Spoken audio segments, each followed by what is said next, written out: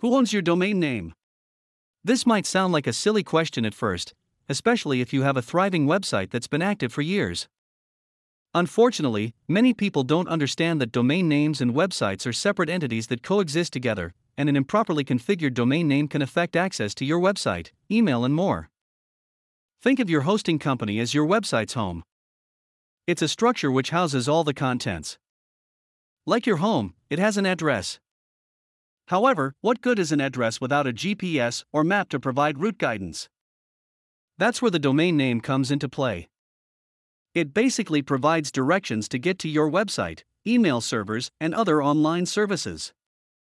If the information stored in your domain name isn't correct, your website visitors and email will get lost and never reach you.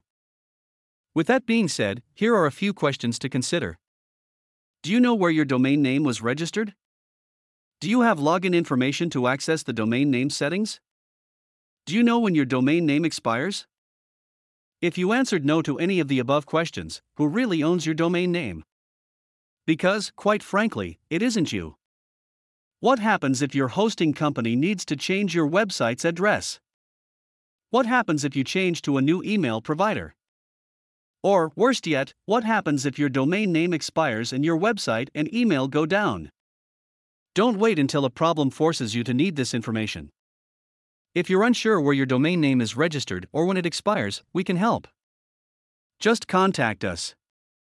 After all, why build a beautiful website that no one can see?